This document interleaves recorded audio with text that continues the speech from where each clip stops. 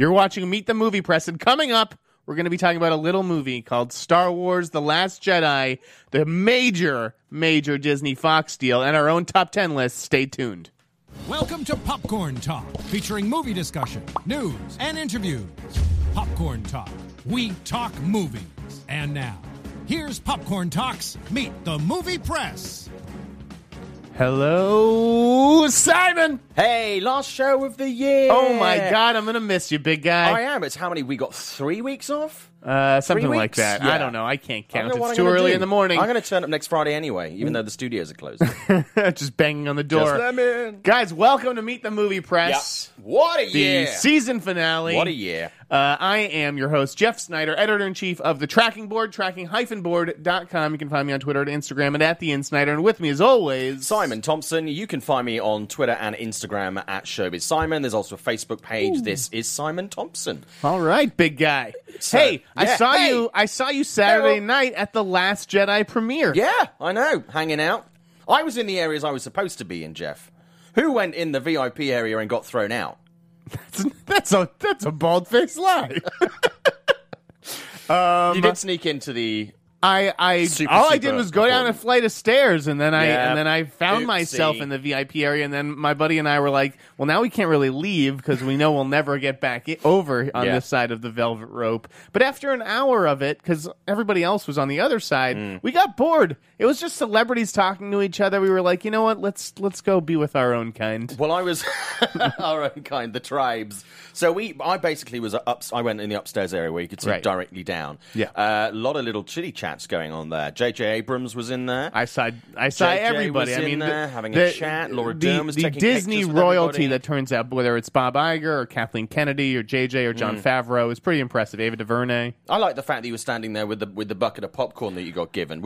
I know I look ridiculous carrying the bucket around. Yeah. I definitely do, but it's a souvenir, and I did the same thing for The Force Awakens. I carried around that fucking popcorn bucket, and I know how stupid I look, but I have it. The bucket from kind the of premiere. looked like a tourist. Yes. Boyega didn't have a popcorn bucket. Abrams didn't have a popcorn bucket. Listen, if there was something else, But maybe they were looking at you going like, that motherfucker's got popcorn. I'd love some popcorn. It would have been better than some of the food premiere. was good though. I didn't love it. I went to and it's like, look at me, I'm complaining about the food at the Last Jedi premiere. Like, what a fucking asshole. But I went to a Marshall reception the other night, a reception for the movie Marshall, and I thought the food was better there. Okay, I like burgers, and I'm a simple man. Yeah, burgers and fries and little grilled cheeses. I'll tell you what you should do on the trackingboard.com. You should forgot the hyphen. You need to have a little section on nibbles that you get. Yes, I should be a food critic. That would be rich if anybody out there knows me. You can call it like Rotten Tomatoes or something. Simon, when you snuck up behind me, I thought it was R2-D2 with that chrome dome. I know. I often get confused, and I sound as manly as C-3PO. Oh. The security was super intense. I'm surprised you made it through. There were bomb sniffing dogs. There was mirrors underneath the cars. It was incredibly tight. That security, but it actually went really smooth. It was much smoother than The Force Awakens. John Boyega made it, which was good. All right, so enough of the premiere. We're so coolness. What did you think of the movie? I really liked it. I'll be honest with you. When it started, and this is going to be no spoilers. Right, we're not going to do spoilers. But honestly, it's not because of you guys listening. No, it's the engineer in the booth. I really appreciate it. Yeah, I'm so sorry. Yeah, we didn't want to spoil it for him, so I don't really care about the rest of you. Well, I do. And Simon wants Simon will tread carefully here. Yeah, got to tread carefully. Okay. When it started, obviously super psyched to be there. It was an amazing event. A fantastic atmosphere.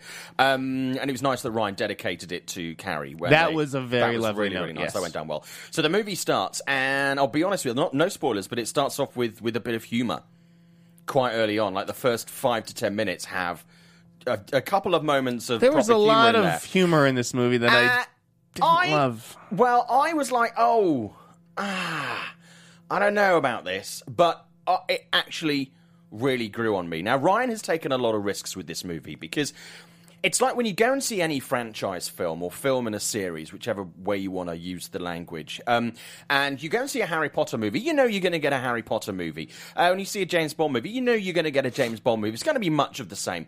And I think Ryan's taken a massive risk with this by the fact that this is very different to any of the other Star Wars movies that we have seen. In tone, in pace, its duration, the number of characters that it has in this, and obviously what is going on. There are a number of big storylines here.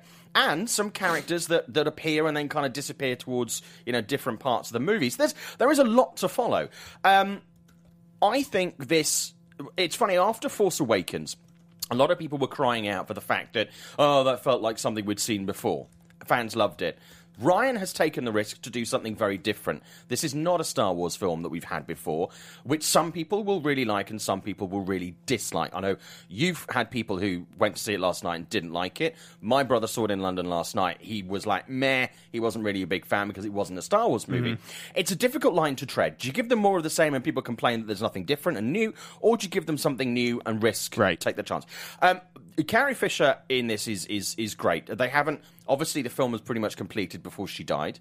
It was completed, in fact, and so she'd shot everything she needs. So the way that they handle her in the film is very naturalistic, and you're watching it now in hindsight going, obviously, she's no longer with us. But it's interesting to see what they did with her. I feel that there are moments here that don't quite work. Some of the chemistry is not there. I think there are too many characters, some of whom are vastly underused.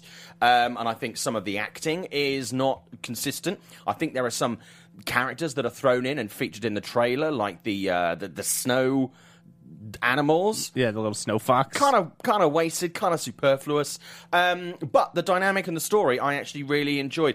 I think there might be moments where I was like, okay, I'm ready for this to move on now. It did feel a little bit, sort of the pace was slightly off in places. But visually, I think this is some of the most stunning work that we've seen in the entire Star Wars franchise. Visually, it's beautiful. Yeah. And I agree with you. I commend Ryan for taking risks with some of this material. Yeah. I think that his cinematographer is Steve Yedlin. Yeah. Definitely beautiful images. Unfortunately, this movie is easily 20 minutes too long. A Star Wars movie should not be longer than 135 minutes. This movie is over 2.5 hours, I believe. And you definitely feel it. And the second act is stretched thin. I thought I gave the film credit because I thought it took off in its third act. I thought that's when it soared, but it's a long time to wait. Garth Franklin, the proprietor of Dark Horizons, he has tweeted, because there's a big gap between critical response and fan response, both on Metacritic and Rotten Tomatoes. Although I think IMDb it's faring a little bit better. But Garth says you can basically be popular and bland, or divisive and interesting, and he's glad that Ryan went the latter way. Again, I'm not a Star Wars guy, as you all know. I don't really give a shit about this franchise or these characters or anything. It's just not for me. I thought I wasn't sitting there like miserable. I wasn't like not enjoying myself, which is something I think that Ryan does pretty well. Like the pace is relentless. It doesn't slow down at all. No. But yeah, I kind of just shrugged afterwards. I thought it was going to be better. I had really high expectations for it, it being Ryan, and how much drama has been surrounding the other Star Wars project, but there was nary a peep here. From a creative standpoint, it sounds like things went pretty smoothly. Yeah. I mean, I agree with you on the fact that it does move along at a fair pace. I think for me, when I made the statement earlier that I think there were moments that were sort of a bit flat. I just think there are some scenes in there that are kind of superfluous that could have been pushed into other scenes. And then it still would have worked more effectively, and that would have brought down. And I understand he did already do that, because I think I read an interview with the production designer who said that the script called for 160 sets, and by the time they actually went to shoot, it was down to 125. I just feel like this movie is still like a slave to the past. You have R2-D2 in there, C3PO. Like they're in it for like 2 seconds. Like what's the point? Either move on. Or why are we spending so much time with these new characters and just tell the story that you want to tell with Mark Hamill and Carrie Fisher? Like, the blend I didn't think really worked. Daisy and Mark are kind of doing their own thing in this movie, and I know that's like the Empire way, the Empire Strikes Back way of doing things, separating the characters and stuff. I'm not a fan of John Boyega's Finn. Just tonally. Let's talk about what I loved, which was Adam Driver. What did you think of him? I thought he was definitely one of the high points for me in this. Yeah, I think Adam Driver is just honestly a far better actor than all these people. Daisy Ridley, John Boyega, and it shows. I was just really into the movie anytime he was on screen. And for what it's worth, I also like Mark Hamill, who, is not a master thespian by any stretch, but he plays this role perfectly. And it's the strongest sort of, I think outside of Empire, it's the strongest character portrayal and moments in the franchise for the character of Luke Skywalker, and I think he really does run with that. What do you prefer out of these 3 new movies, Rogue One, Force Awakens, and Last Jedi? What was your favorite? Rogue One, I think is probably my favorite out of them. I mean, there are the moments in The Force Awakens that just genuinely stirred me, and there was also that thing of the fact that you hadn't had a new Star Wars movie for so long. There was that nostalgia thing, which I think added to the excitement. I really love Force Awakens, but this I think is the most interesting. And it's funny, someone in the chat is saying that people need to stop using the phrase "the movie took risks" because it's a constant complimentary statement. No, I don't think it is. I think sometimes a movie that takes risks is a negative as well as a positive. But no, I mean, I just think Force Awakens for me was, obviously we all know, it was basically a New Hope redone. I think the performances for some of the characters were better in Force Awakens. I think Oscar Isaac was better. John Boyega is great in this. Daisy Ridley is good, but I think Oscar Isaac really was given. Daisy is good once she gets off, wherever she is. Yeah, I think sometimes some of the script was a little bit hammy at times, but that's also one of the reasons that I do like Star Wars, because there is that element of cheesy, cliche hamminess. What do you think of the Porgs? I actually genuinely enjoyed those.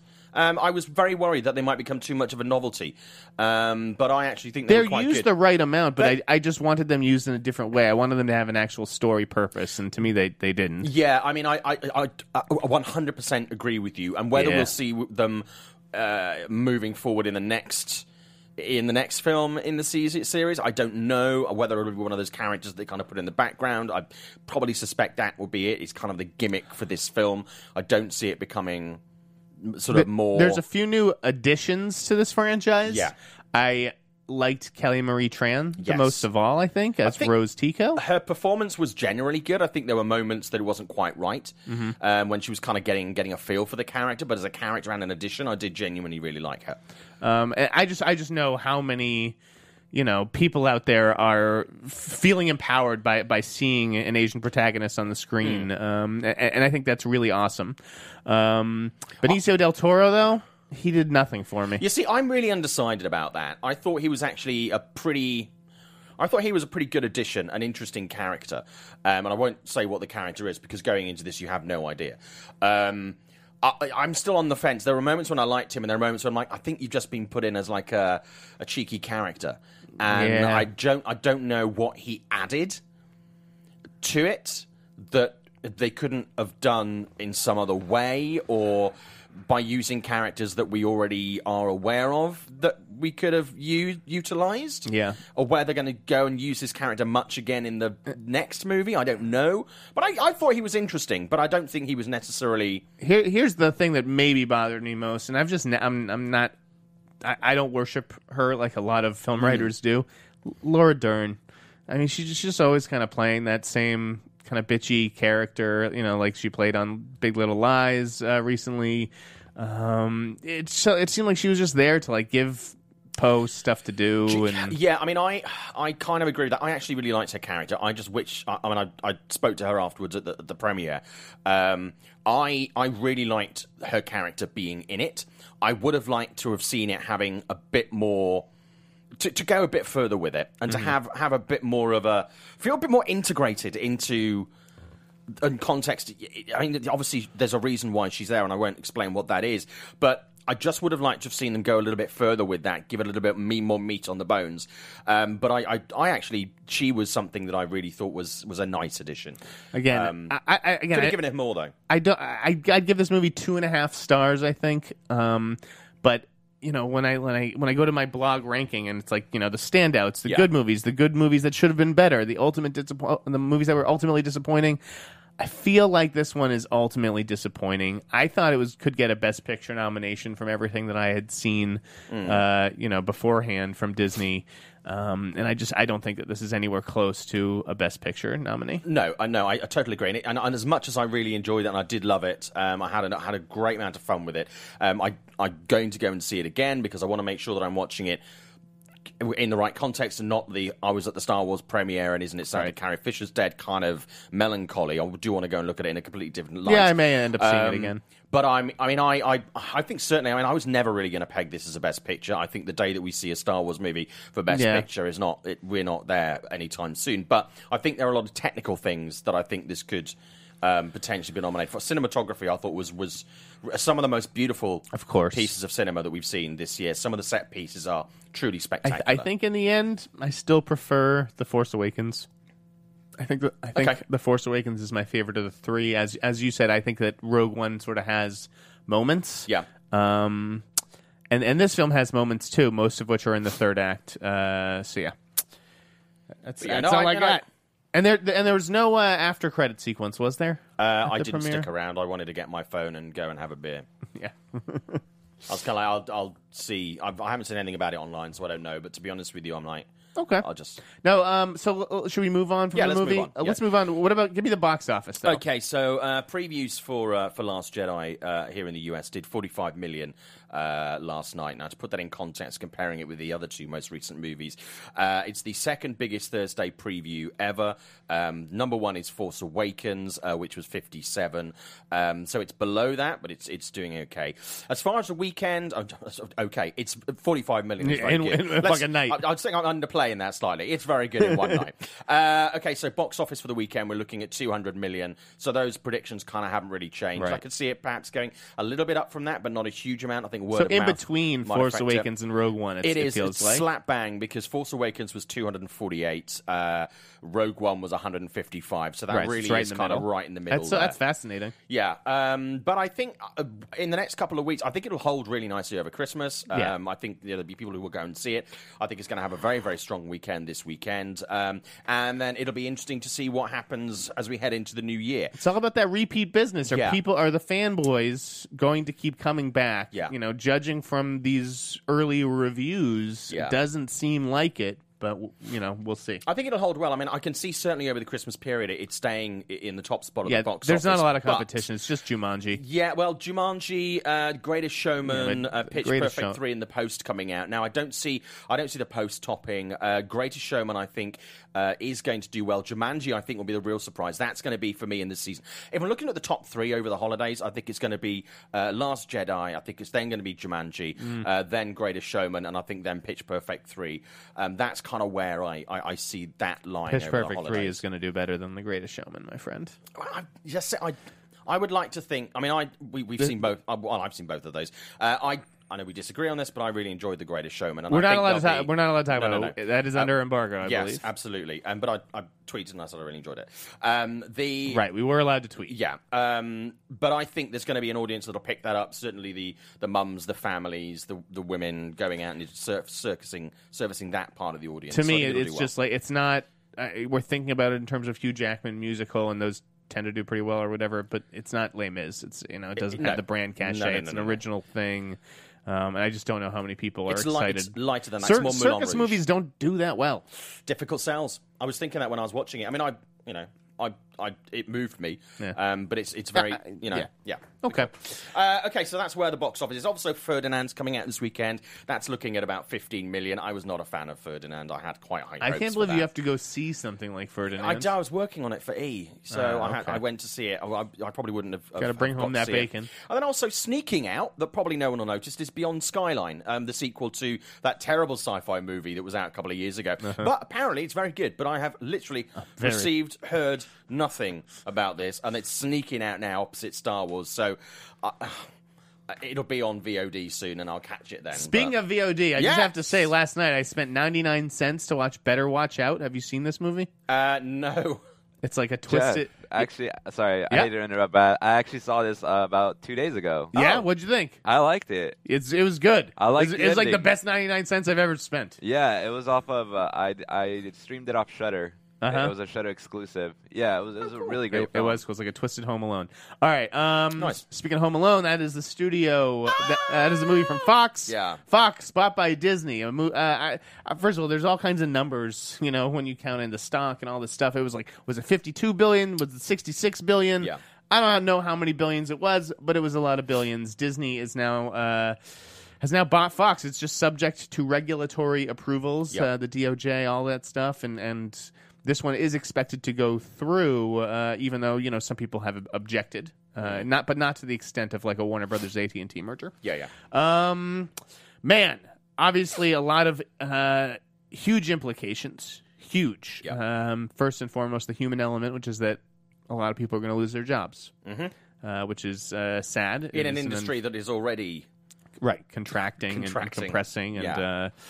It is a sad reality of the biz, and there's obviously a lot of overlap between the marketing, distribution, production teams at Disney and Fox. But from the rumors that Fox will be basically folded into Disney as a label to make sort of edgier fare, stuff like Alien and Predator and Die Hard and Kingsman and that kind of stuff. And it sounds like Fox Searchlight will also stick around. So because they do something really well. They have a certain skill set that very few people, I think, in Hollywood have.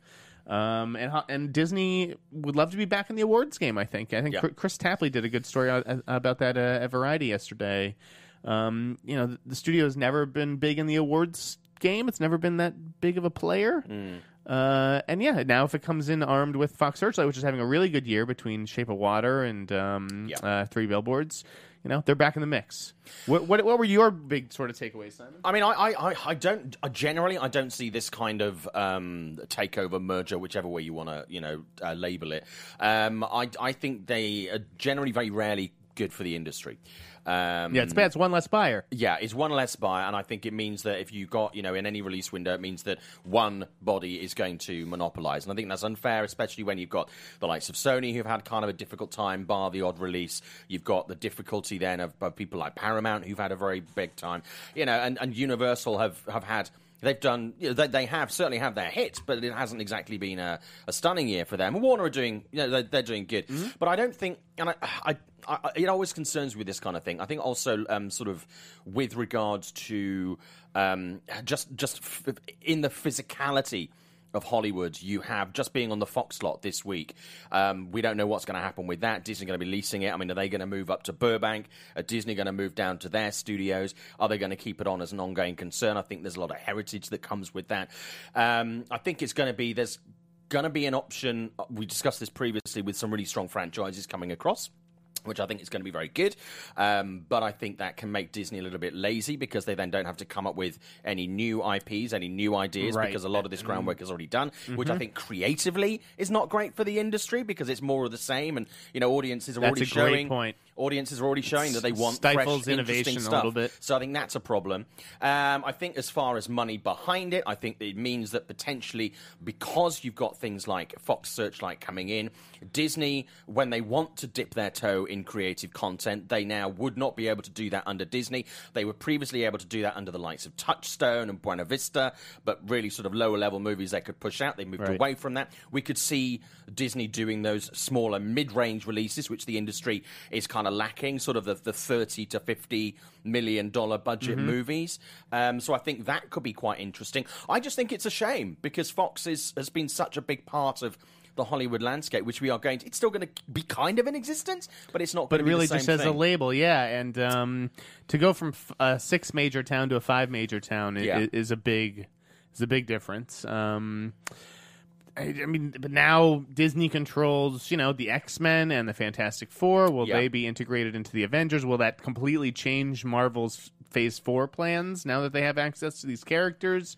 I think rebooting and recasting Wolverine is going to be a priority. I would be amazed if Disney don't put a Wolverine movie out in the next 3-4 years. I'd be absolutely stunned. Yeah, well, I mean, we'll see. It sounds like, this deal is not going to fully come to fruition for 12 to 18 months. That's what the Disney CFO said. And really, after that 18 months, then you can start doing stuff. So it could be another 6 months to a year after that. Yeah. So these movies, basically what I was saying is something like Gambit, I think, will end up being made. I had my doubts before because I thought the deal would just. So I guess I was forgetting about all the regulatory hurdles that it would have to jump through. But yeah, I think a movie like Gambit is safe. I don't know if you'll start seeing like maybe that full New Mutants trilogy though. That Josh Boone's been talking about. But we'll also, see. like I was saying, I mean, Disney has, because of its branding and because of its the way that it's positioned itself in the industry, it might be a chance for them to do some darker, more adult stuff, which will then be more of a natural fit because it's going to be part of their DNA. Maybe we could say, I mean, I'm not hopeful. I think they probably more than likely want to close the door on that. But I think it would be, if there is something that they had toyed with the idea of doing, now it enables them to do that with less of a risk. It kind of lays down the groundwork for that. But I just think it's a shame, and it is going to change. I mean, just from an industry point of view, you say a lot of people are going to move their jobs. There are going to be production jobs that are going to be lost. I think there are going to be people who, if you go to the Fox lot ever, a lot of you guys unfortunately won't have had that luxury. A lot of the people on the Fox lot are these sort of independent production companies and production houses and directors they have deals with. They're going to have to find a new home now. And do you get the Disney situation where you're on the main lot, or do you get put out in Glendale, which is kind of like on the outside? It's like, what do you do? Where's your positioning? Where's your home in the industry now? And I think from a press point of view, I think it makes it a little bit more. It makes it a little bit more difficult because all the ball and the control over products and stuff is right. And especially as well with net neutrality, I think is going to really affect the online film journalism. We'll get to this later, but the film journalism stuff where a lot of people have blogs and stuff like that and small websites, the ones that currently are doing okay and existing, I think that's going to affect as well. And I think if you've got people who then form editorial and advertising alliances with certain brands over other brands, you then get people being locked out, which I don't think then is necessarily a good thing. Can be a good thing because a lot of the quality of the low-lying fruit in the online journalism stuff is really kind of needs to it's hobbyist stuff, and it wouldn't be a bad thing. Movie fans have sort of become movie critics for better or worse. There are agencies that rely on relationships with these studios. They have a studio with either Fox or they have Disney. Now, obviously, you can't have two opposing agencies working on the same, so that's going to be agency side is going to be difficult as well. And from an agent point of view, where a lot of people who have talent that are aligned with certain studios, they have picture deals or they have agreements, all that stuff is back on the table up for negotiation now. So we're going to see a little shift in that bit as well, which, it's difficult to know exactly which way that's going to fall over the next sort of 18 months, 2 years, but potentially that could cause problems because they have the ball is more in the studio court than the star. One group of people who will be happy, though, is theater owners, because Disney has been so protective of the theatrical experience with their movies. You can now expect that will extend to Fox, their Fox titles. Can be more difficult for other studios to get those screens now. Right, because now Disney can like Disney movies sort of get a sweetheart deal with theater owners because they drive so much business, and will Disney now sort of demand those same terms for its Fox films? That will be interesting to see. A lot at stake there, and I'm sure we'll be hearing plenty of stories over the coming months about how it's all going to shake out. And also with sort of the digital side of the business, obviously we know that Disney are doing their own Netflix with all their content coming off Netflix and Amazon and stuff like that. So I think then to see if they look at doing something like that with Fox, or they're going to put Fox in with that as well. So that could be quite interesting to see. Okay, we got a lot of show left. We still have to get to our top 10s. Let's just run down the news really quickly. Okay, cool. There's going to be a 48 Hours remake. There is. From the Safdie brothers with Gerard Carmichael starring. Is this a good idea or a horrible one? No, I say leave this alone. I mean, I love 48 Hours. Nick Nolte and Eddie Murphy together. That's an absolute great thing. I just don't. I wasn't feeling this. I love 48 Hours. It is really where I did a thesis paper in college about interracial buddy cop movies and stuff like that. Cool. It all really started or at least one of the forefathers is certainly 48 Hours.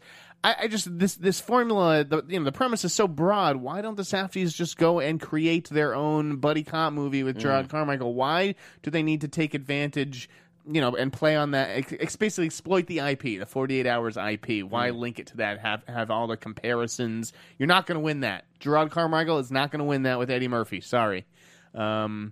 And the Safdies, again, I respect these guys. I didn't love Good Time. I thought it hit a wall halfway through and went off the rails, but the first half was a masterpiece. These guys just don't strike me as really big commercial filmmakers. I don't know if they think like that, and it's going to be. I'm very curious to see if this A, ever happens, and B, what the hell it looks like when it does. Yeah.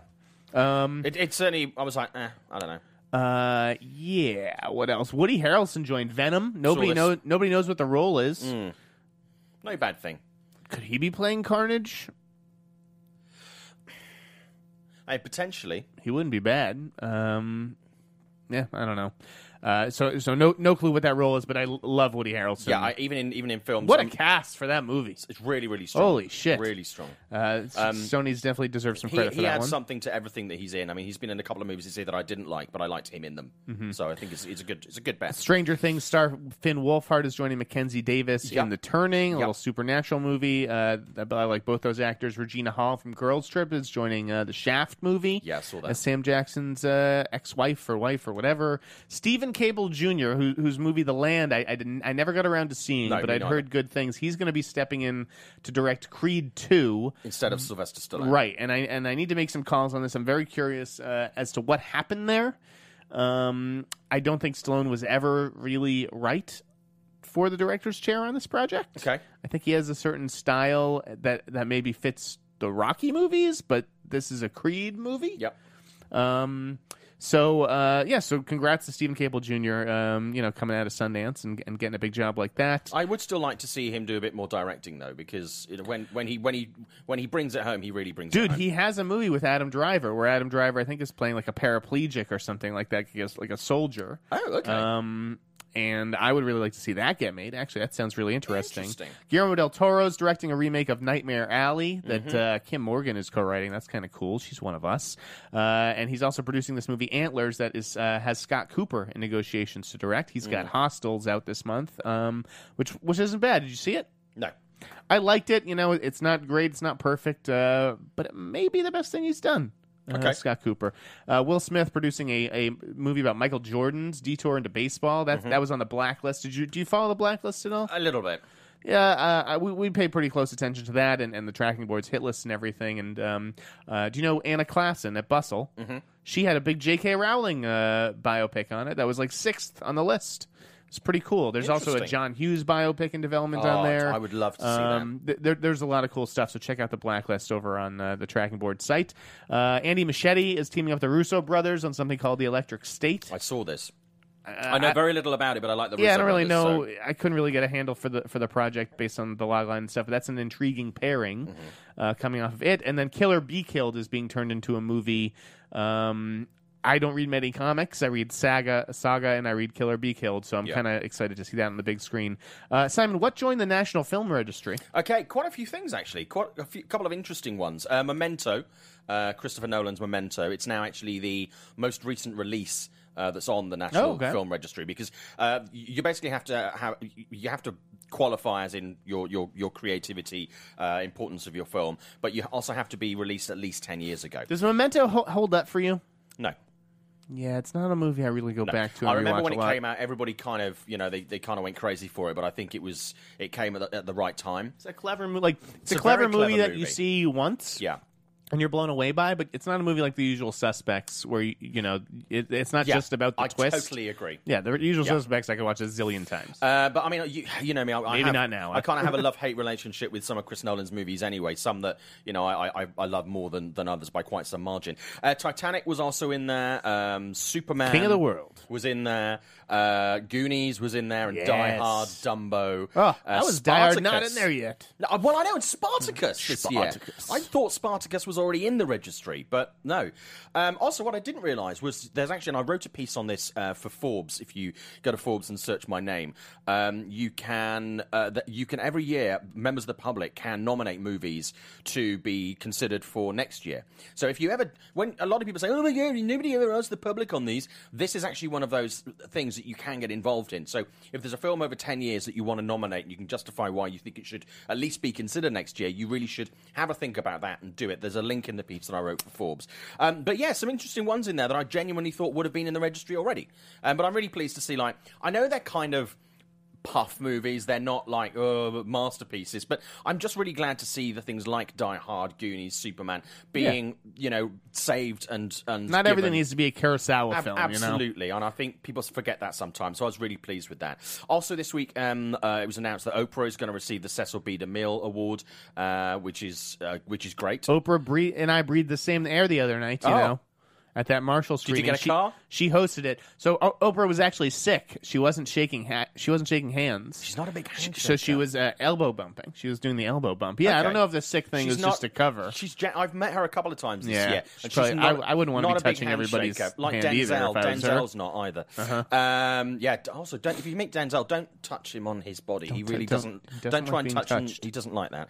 But also, Universal passed $5 billion at the global box office this week, thanks to the like of Despicable Me 3. We're going to send them a muffin basket. Yeah, I think we will. So congratulations. But I mean, I did obviously Fate of the Furious really helped them again this year. A couple of really strong movies, the likes of Split. They're the steadiest, most consistent studio. But Fate of the Furious was one of the weaker films of the summer for me. I was really looking forward to it. I do like the franchise. It was one of their offbeat ones, one of their off years in that franchise. We're going to spend still did well, though. a couple minutes talking about the Globes, and then we're going to get into top tens. Any big surprises for you with the Globe nominations? I mean, between that and SAG, how is Jake Gyllenhaal not getting nominated? What is wrong with people? Yeah. I mean, we'll talk about this when we do the top tens, but Stronger this year was one of the most contained so many excellent performances and was such a well-made movie. I'm genuinely pissed that he's not getting more recognition. How does like Kumail Nanjiani not get a Best Actor in a Comedy or Musical nod? How does The Greatest Showman get in over The Big Sick? I know you liked it more than me. But I did, but I mean, this is like apples and oranges here. Fucking The Big Sick is a great movie, and I just can't believe that the HFPA went for for The Greatest Showman. What else? Wonder Woman got shut out. Were you surprised by that? You think that if anybody was going to go for it, it would have been the Globes? Not entirely. I mean, we've had this. We've had the discussion with Kroll a number of times as well. It's like I don't really see. I have never seen that as anything other than technical awards when it comes to awards season this year. I don't think it's going to be like I'm kind of disappointed for Patty that she hasn't got a Best Director nomination. But do I think she's one of the best directors this year? She's on the list, but she's not on short list. That's the thing. There was a lot of lot of talk about how the Globes snubbed all the female directors. It's like I feel like I'm going to get myself in trouble even saying this, which is fucked up because I'm just expressing an opinion. But there were no I know Greta Gerwig did a good job with Lady Bird, but I didn't think any of the people who I would really put up for Best Director were female directors. No, I would 100%. Sorry. I would 100% agree, and I think the thing is with this, we have to be careful that even though we both are very big supporters of women in the industry and female directors, and right through the production tree, but if you have a cause like this that you are trying to fight, there is few things that harm it more than tokenism. Yeah. And, you don't just... Otherwise, you completely defeat the purpose. And they have done fantastic jobs. And, we obviously felt differently about Detroit this year, but Catherine Bigelow, again... But, I mean, you can't... It really defeats the purpose of supporting women in film if you're just going to go, you're in it because you're a woman. I just don't think amongst the films this year... The women want that films. Either. I agree. I exactly. I love Catherine Bigelow. I think she's incredibly talented. I've been a huge fan... For I can't even remember how long, but I hated Detroit, and so I know you did. Yeah, it's like if people think that she should be nominated for Best Director, do you know how we get moved towards having more women nominated Best Director? If we have more women in the industry, more directing period, and they just direct more films. Period. Absolutely, yeah. And then they get it there because they're the best films, directed by them rather than it's just purely like because I wanted to respond to some of these articles and tweets sort of putting that out there, but you can't even do that. You can't even have the conversation these days. It's very so difficult. Why it's even very bother? difficult. Yep. But I agree with you on that. Anything from SAG? Right, the Post got shut out. I thought that was kind of interesting. I was very surprised. And the Globes honored All the Money in the World, which they got. The HFPA got an early peek at the unfinished film. I did think the Post was going to be nominated purely because of who's in it and the heritage behind that movie, and also the current political climate. I was very surprised. It's one of my favorite films of the year, but I was very surprised. Here's the other one I wanted to talk about, which also I wanted to weigh in on, but it's too fucking dangerous. Okay. Daniel Kaluuya in Get Out getting a SAG nomination over Jake Gyllenhaal and Daniel Day-Lewis. This is insanity.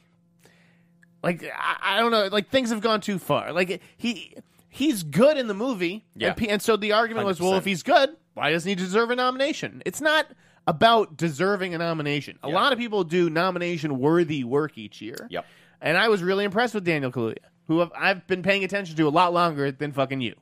But to say that he was better than Jake Gyllenhaal or Daniel Day-Lewis is just not true. Yeah. It's just not true. Yeah. You can be very good, but just not. I know make that the these list. are opinions. Yeah. But like, are they? Are they really? So no, I mean I totally agree. I mean I think Jake should have been, and also Miranda Richardson should have got a nod. Jake's co-star, I think she was excellent in Stronger. I'm okay with that one. I love Stronger, as you'll see. But yeah, Jake, I'm just amazed that Jake is not getting the nods. But I'm still really pissed that audiences haven't backed that. In the UK as well, it just got released in the UK, and it's like the number 10 released movie last week with quite very disappointing box office.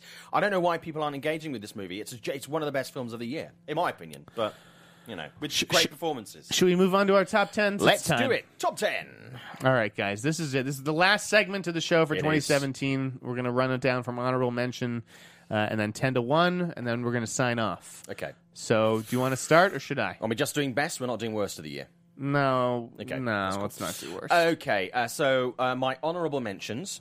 Let's get that out of the way first of all. Wonder Woman, Thor Ragnarok, The Beguiled, Dunkirk, It, and Gifted are my honorable mentions that did not make my top 10. Okay. My honorable mention is going to go to The Killing of a Sacred Deer, which I thought was the best horror movie of the year. All due respect to Get Out and certainly It. It's not a horror movie on its face, but it was a psychological horror movie. I thought Yorgos Lanthimos just did a great job, sort of. It just holding me in the grip of his hand. Like he was a master of tone, and Barry Keoghan was really creepy as hell. So. I have unfortunately not been able to see that yet, but I will do. Check it out very soon. All right, here we go. The top 10 list. Number 10, Simon Thompson. The Post. Directed by Steven Spielberg, starring what'd you love about it? Newcomers Meryl Streep and Tom Hanks. I just, even though it is a film that has things that I didn't particularly love, I think it's a very timely movie. I thought it was one of the best films that Steven Spielberg has done as a director in the last sort of 10 years. I think cinematography was fantastic. I thought Meryl Streep's performance was very measured. Sometimes she really went... the range, the colour in her performance was great. When she needed to go full force, she could, and then she needed to hold it back. I thought Tom Hanks was just brilliant. I thought also the supporting cast did an exemplary job with this. And it's a movie that it's a little bit slow to start, and I liked that fact that it does build throughout the film. And at the end, it just is a film that really left me satisfied, and I feel that it delivered. And it did, I think, what it set out to do. And I think also to make a film of that quality within the time that they were able to do it, I think that also has to be considered because it's not easy to make a film of that quality in that amount of time, especially when you look at Hollywood, and we mentioned this the other week, where people can spend 2 years making a movie and it simply doesn't deliver creatively, narratively, or performance-wise. So that's why. We'll probably have to keep it a little bit shorter, because we got 20 movies to basically get through. But I certainly respected the post a little bit more than I outright loved it. It did really, though, capture the button of that feeling when you're about to push the button on a big story. My number 10 is going to be a surprising one. I always like to save the 10 spot on my list for a smaller film, and I'm going with Shot Caller. I had a great time with Shot Caller. It was I loved it. I thought it was gritty, ballsy. Nikolai Coster-Waldau really impressed me. It was just the kind of B movie that I love to see. So cool. Number 9 for me, War for the Planet of the Apes. This is how you do a tentpole right. I thought it was beautifully performed, rendered. I loved the score. I loved Andy Serkis's Caesar. I just thought Matt Reeves did a great job with this. My number 9 is War for the Planet of the Apes. Yeah, baby, an agreement. Finally. This is maybe the only time we agree today. I think it probably is, actually, yeah. What did you love about it? Everything, to be honest with you. I love the franchise anyway. I have right through from the original movies, not the Tim Burton one, but that's understandable. And to me, again, I think this really moved the franchise on very nicely. Consistently strong performances. I think just everything was delivered with heart. It had that little bit of levity in there as well. It was just a brilliantly balanced and hugely captivating movie. Should have done better at the box office this year. I think it was criminal that it didn't. It did well, but it could have done better. And I just genuinely, again, just left me very satisfied. It really just it's quite a feat. Yeah. These apes, you really think they're real up there. Yeah. Number 8 for you. Baby Driver. Whew. Okay. Yeah, Baby Driver. It's a film that I was not sure. I'm a fan of Edgar's work. This, to me, it just ticked all the boxes. I thought there were some great performances. I would have liked to see some of the characters given a little bit more to do. I think some of them were wasted, but I think the way that it was cut, visually, I really liked it. I thought the tone was excellent, and I really liked that ensemble cast. And I think Edgar did a really, really excellent job with this. I thought that movie went off the rails in the third act. I can't believe Ansel got a nomination over Kumail. That's wild.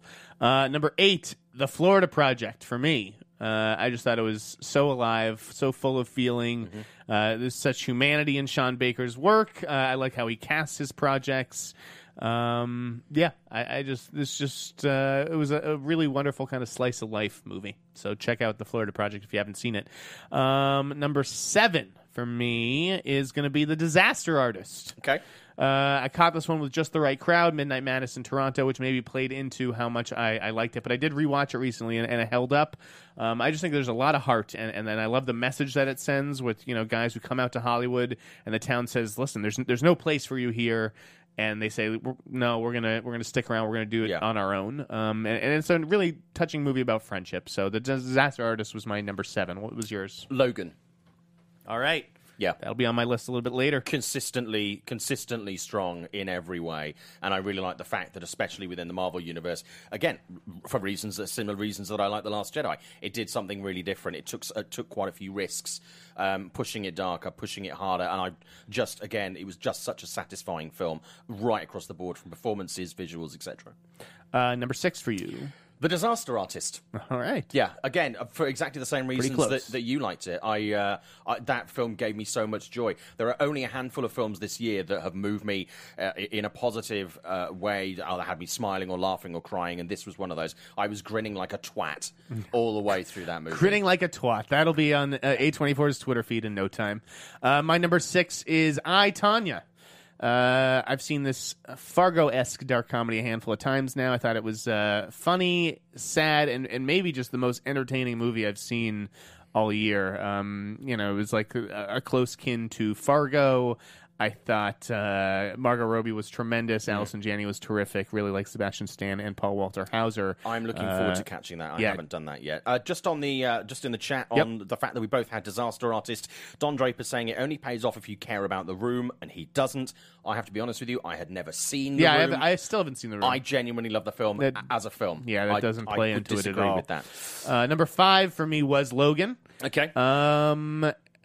I just thought this is how you do a comic book movie, man. I don't love comic book movies, but this one was tremendous.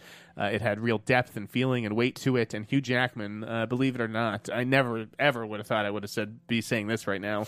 top 5 male lead performances of the year. Agree. Number 5 for me is The Big Sick. Mm-hmm. It was higher in my chart. This is a film I've watched a number of times since I saw it originally, but I think there have been a couple of movies that came out in the last couple of months that just slightly pipped it, and it's very close at the top of mine. But yeah, I mean, The Big Sick, it just kept me so happy. I thought it did something different. It was really human. The performances were great. Really nice, subtle direction. And it was just a really even movie. It was so consistent. It gave me so much joy. Number 4? Number 4 is Stronger. I harped on about this a number of times. I thought the performances were great. I thought the direction was great. It was a film that moved me to tears on more than one occasion, and it's just a phenomenal piece of cinema this year. Number 4 for me was Patty Cakes. If there was any new director who really impressed me the most this year, it was Jeremy Jasper. I thought he crushed it with this. This movie made me laugh. It made me cry. It made me want to rap.